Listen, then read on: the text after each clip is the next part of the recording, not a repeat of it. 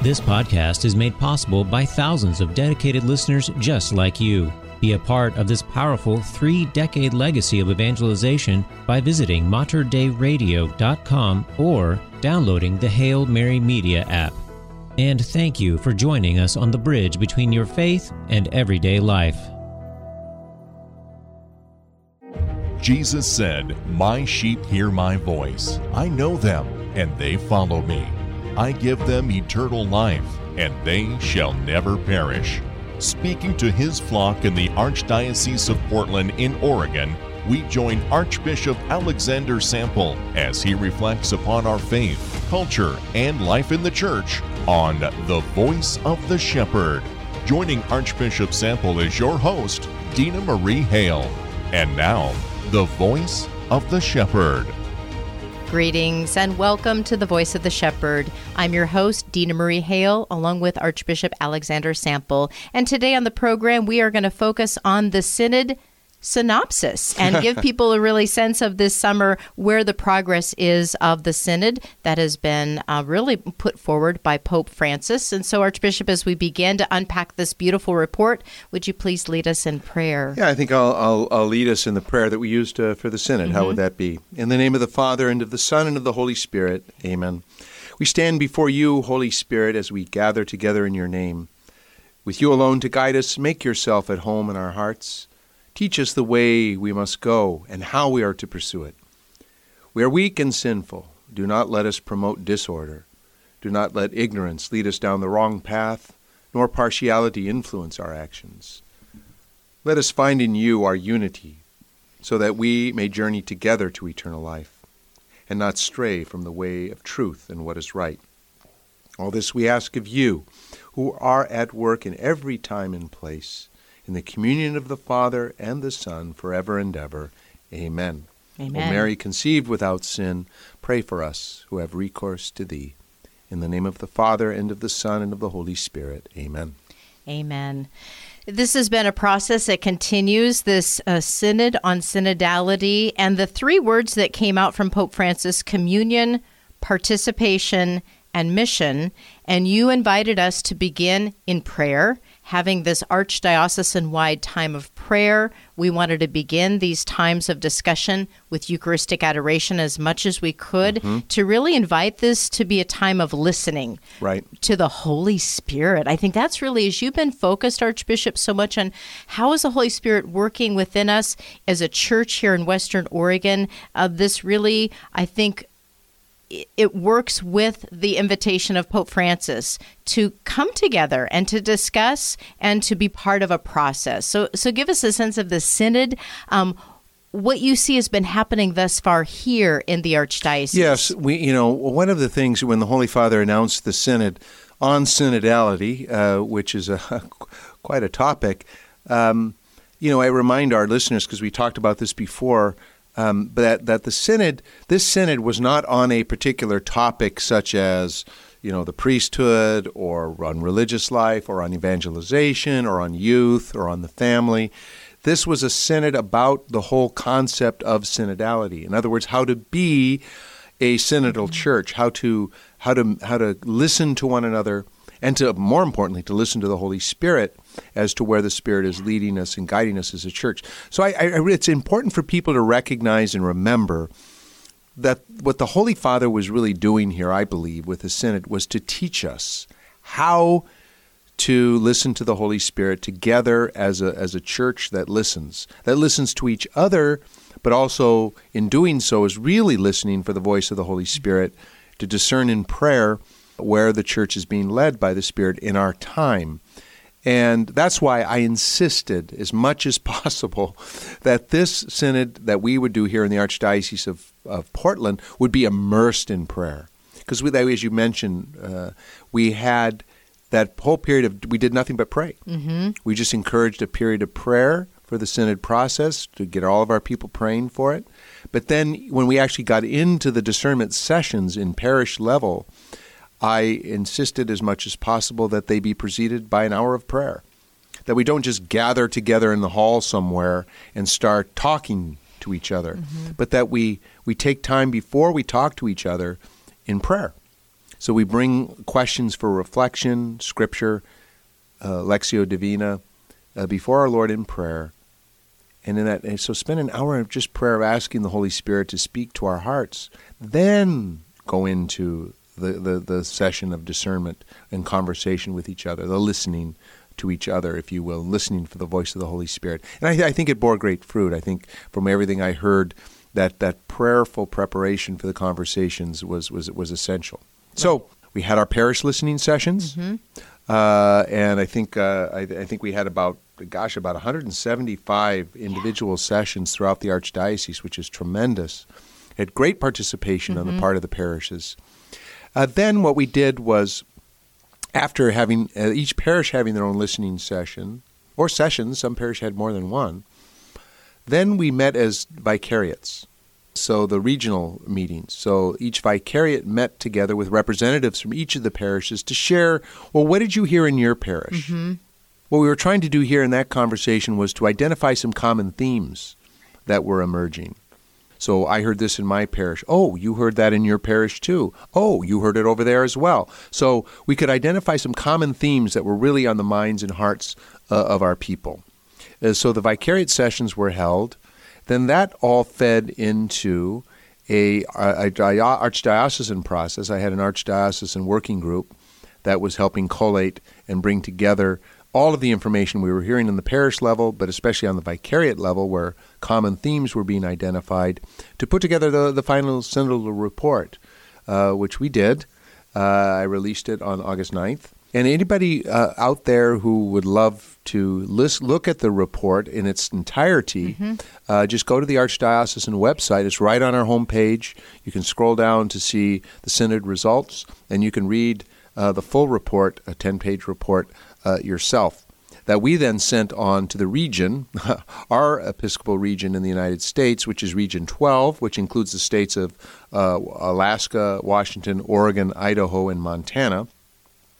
So we prepared a regional report then, based on each diocesan report, and now that has been sent off to the USCCB, the United States Conference of Catholic Bishops. So they will have received 13 reports from the 13 regions of the United States Conference of Bishops, representing all of the states and also the Eastern churches. And then that report is from the USCCB is what will be sent on to Rome for discussion at the synod there. Right.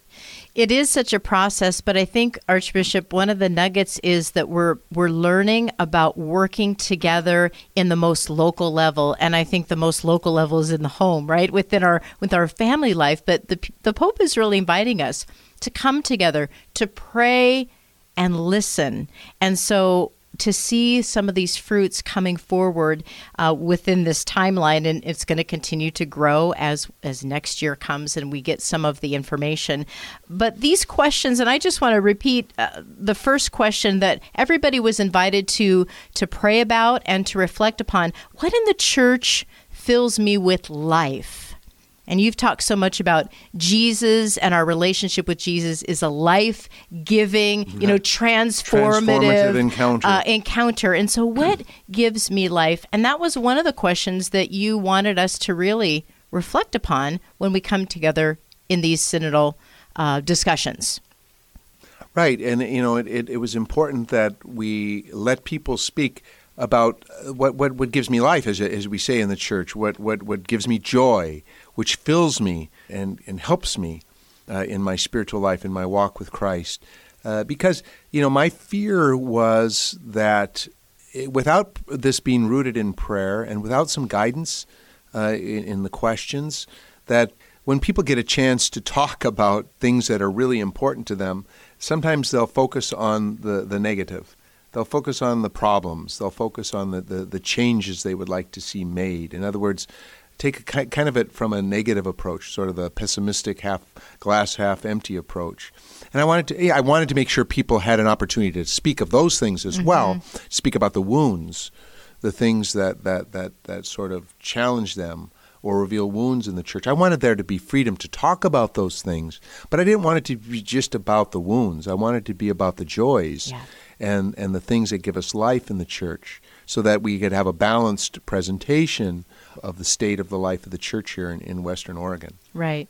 And as people take a look, and I would encourage people, particularly those of you who took the time, and how beautiful it was to take the time to participate, to pray, to listen, to just be quiet during this process, to look at the different results. Some of the comments that were the threads, as you mentioned, these are threads that came from many of our parishes. But let's focus on these life-giving elements as people were reflecting, what about the church have I already experienced? What has been from, if you were a cradle Catholic, from baptism, growing up in the church? But the number one thing that's listed in your list is the Eucharist and the sacraments. Obviously, when we come into the Catholic Church, we're introduced into the sacramental life. This has to be key and life-giving as our experience in the faith. Yeah, this was clearly, and these themes, I should say, because I think the way Dina Marie and I have decided to discuss the report is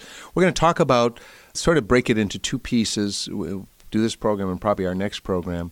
And I want to talk about first the life-giving elements of the church, those things that really people identified as what they love about the church, what they love about their parish, what they love about their life here in the church in Western Oregon. So what gives them life? We let people, these were identified clearly.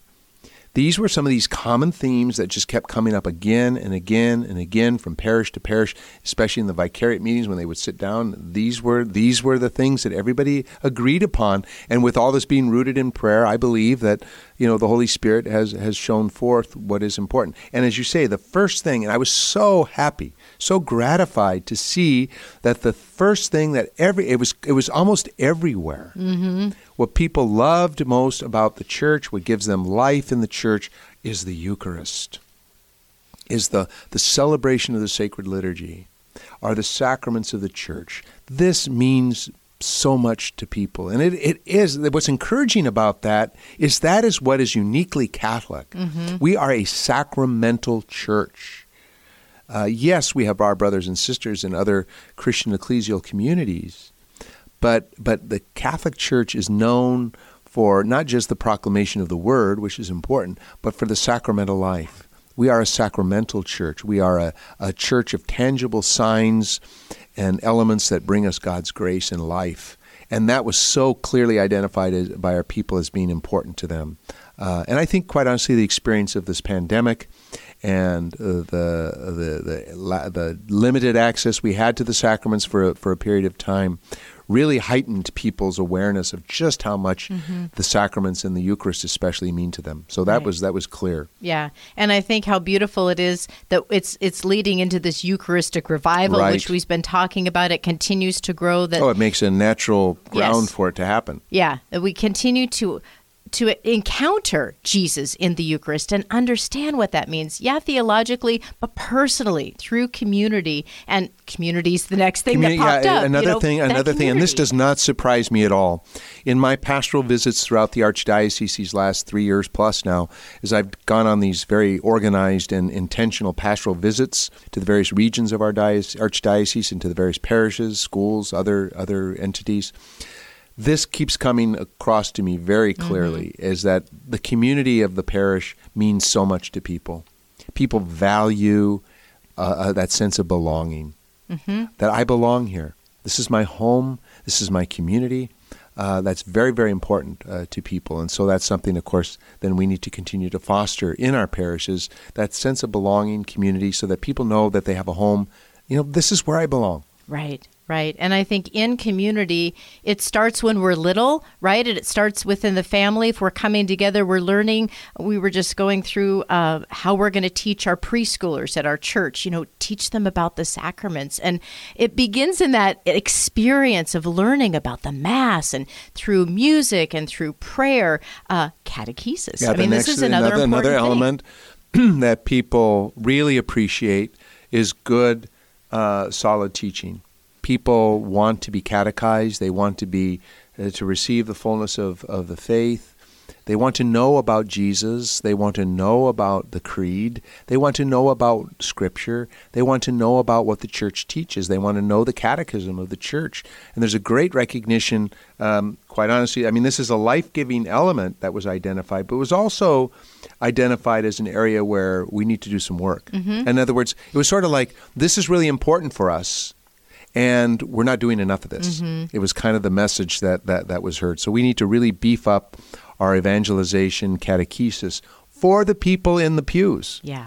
And in our religious ed programs. Right. And at all ages, that's just what I continue to learn is we're never going to stop learning, that we continue to grow no matter what age, no matter where we are in our vocation, that the Lord has a message for us. And so the catechesis must go through our whole life.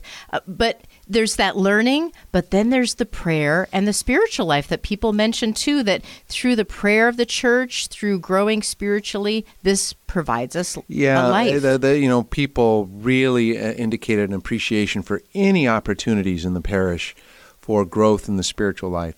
People want to know how to have a relationship with God. They want to know how to pray.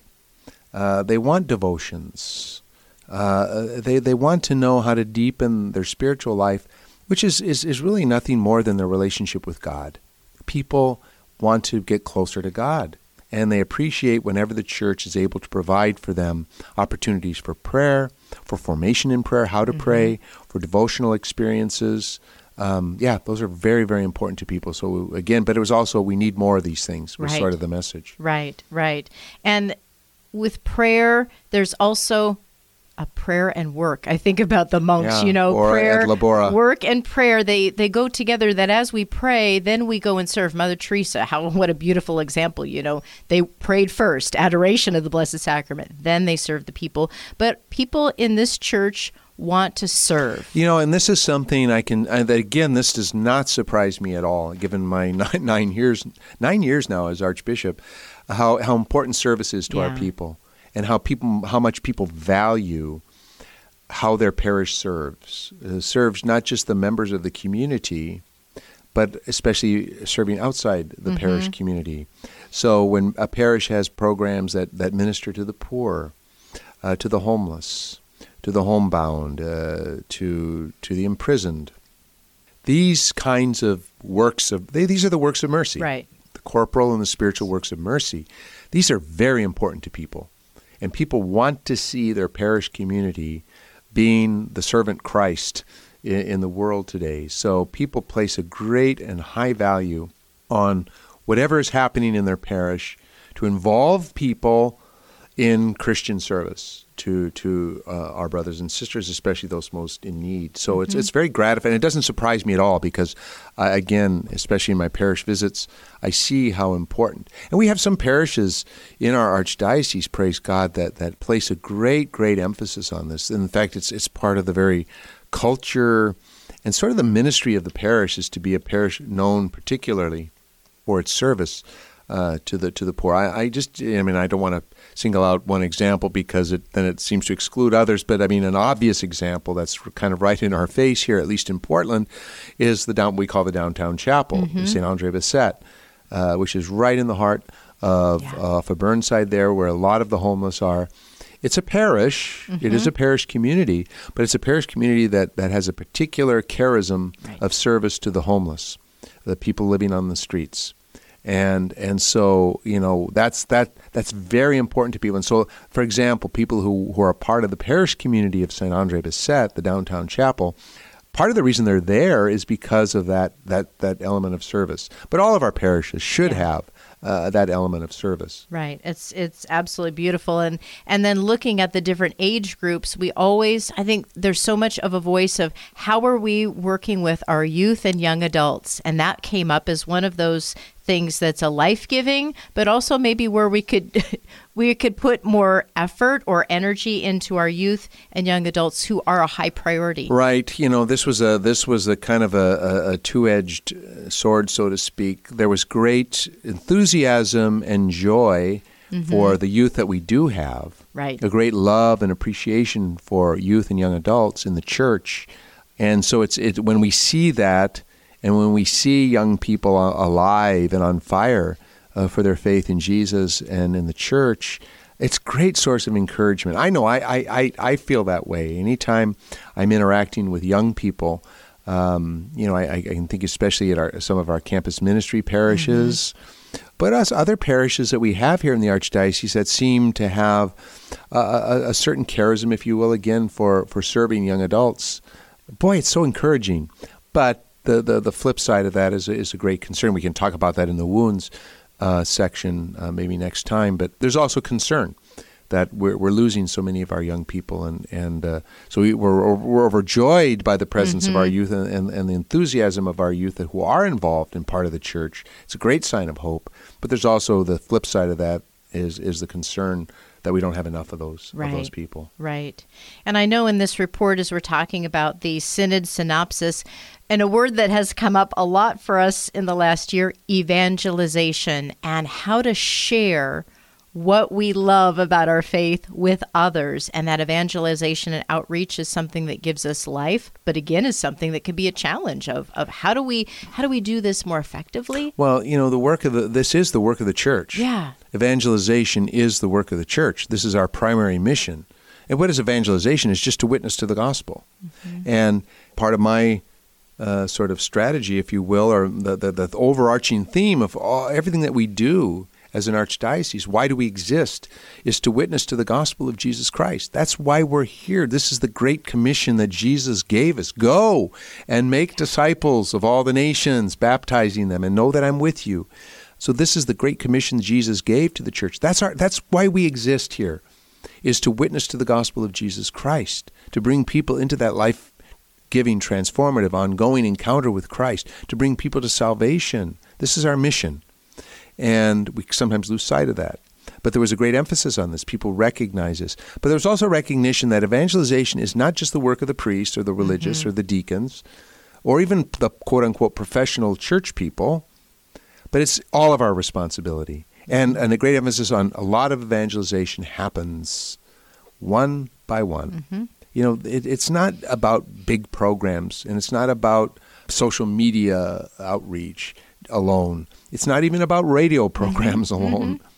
Those things are great. They help support the work. But the real work of evangelization and outreach goes on in the individual lives of Catholics who are on fire for their faith, who love Jesus, who love the church, and who want to share the good news with others. I've met so many people like this.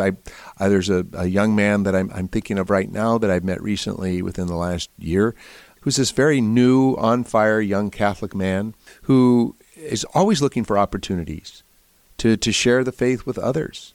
And he doesn't do it in a sort of what we might say an aggressive way. He does it in a very open, gentle way, but he's always on the watch for ways that he can share his newfound faith with others. That's what we need. We need Catholics who are willing, one-on-one, to share their faith and their love for Jesus and our faith. And that's evangelization. Yeah. And what really can feed that or fuel that are things like faith formation. I'm looking at more of the content. We want retreats. We love retreats when we have a guest speaker, when we have a parish mission, when we have opportunities outside of Holy Mass to go deeper. That takes time, but people love this. And they probably want more for formating their faith. Absolutely. There's a Latin expression, so I'll throw a little Latin out there for you Latin lovers. Nemo dat quod non habet. One cannot give what one does not have. Our mission is to give Jesus to the world. Our witness of Christ to the world is what we're all about. As St. John Paul II said this at the beginning of the new millennium. Our task is to let the light of Christ's face shine before the generations of this new millennium. But John Paul said we can't do that if we ourselves had not first contemplated his face. In other words, we need to know Christ. We need to have a personal relationship with Jesus. We need to know about Christ. We need to be well-formed in our faith in order to share him, to share our faith with others. So it's like, what Pope Francis speaks about so often is making missionary disciples. We have to be missionaries. We have to share Jesus with others, individually sometimes, one-on-one. But we also have to be disciples first, and so we need to be formed as disciples. And that happens, again, through catechesis. It happens through homilies, good homilies. It happens through retreats. happens through parish missions. It happens through speakers that come in and speak in the parish or at their archdiocesan level. Any opportunities to grow in our faith and our knowledge of the faith especially. Right, right. And I know another thing that people mentioned was just that welcoming hospitality, whether it's the first time you walk in the door, throughout the week, but how does our church present herself to one another? This is an area that we all recognize as an area of real weakness, I think, in many of our Catholic parishes. Catholics haven't gotten this very well. I mean, some parishes have. Mm-hmm. I mean, I know some parishes in our archdiocese that do a tremendous job at this. They really are very good at it. But I think overall, we're just not used to this kind of thing, of really making sure our parishes are welcoming communities, that people walk through the door. I hear these stories of people walk through the door, they come to Mass, and nobody says a word. They're new, obviously, and it's maybe in a small community, and everybody knows they're not the usuals, one of the usuals, and nobody reaches out to them. Nobody welcomes them. Nobody says hi. So that's something we have to really work on. Right. Right. And I think the last thing that's on this report for the life-giving is this universality and the diversity. And we do have these different cultures, different languages in our local church. This was one of the greatest joys for myself coming here to be the Archbishop 9 years ago, because I came from a diocese before that was very homogeneous in its population. The cultural diversity we have here is amazing, and it's a richness. And I don't want to even start naming the communities, but we know we have cultural communities, multiple communities here, some very large, some very small. I would make mention of the Hispanic community. About half of the people going to Mass on Sunday now are Hispanic. But we have so many other cultural communities, and some are very small, some are quite large. But it's the rich tapestry that makes up our local church, and it's something to be celebrated. And we have to avoid any sorts of cultural divisions among us. So we have to be still unified as one church, one body in Christ. But in that one body of Christ, there's this incredible rich cultural diversity that just gives richness, beauty, life, really, to our local church. And so I just rejoice in that, as obviously our people do as well. Absolutely. I mean, Catholic means universality. And so as we look at our faith, this is what brings us together as God's people. So we've covered a little bit of the life-giving elements of the church. Next week, we'll unpack some of the things that need attention, some of the things that people identified that need healing. Right. But again, I just think this is a beautiful process, and I want people to continue to pray. How is the Holy Spirit working in Western Oregon? Will I cooperate with the Holy Spirit? And again, with you, Archbishop, as our shepherd to lead us, our priests, our deacons, our religious to help guide us in really following the Holy Spirit. And with that, would you please close us with some of your prayer and your blessing? Yes. And may the blessing of Almighty God, the Father, the Son, and the Holy Spirit come down upon all of you, your families, and your loved ones, and be with you this day and forever. Amen. Amen. And thank you all for joining us on this edition of The Voice of the Shepherd. We look forward to sharing with you again next week. For Archbishop Alexander Sample, I'm Dina Marie Hale, and until our next encounter, may God bless you. You've been listening to The Voice of the Shepherd with Archbishop Alexander Sample, a production of the Archdiocese of Portland in Oregon. To subscribe to this podcast and access to all of our past shows, visit materdeiradio.com. Please email your comments and questions for the show to info@archdpdx.org. Learn more about the Archdiocese of Portland in Oregon online at archdpdx.org. Peace be with you. If you enjoyed this podcast, please consider sharing it with a friend. You can support this vital mission of evangelization through materdeiradio.com or the Hail Mary Media app. And thank you for helping us lead souls to Jesus through the Blessed Virgin Mary.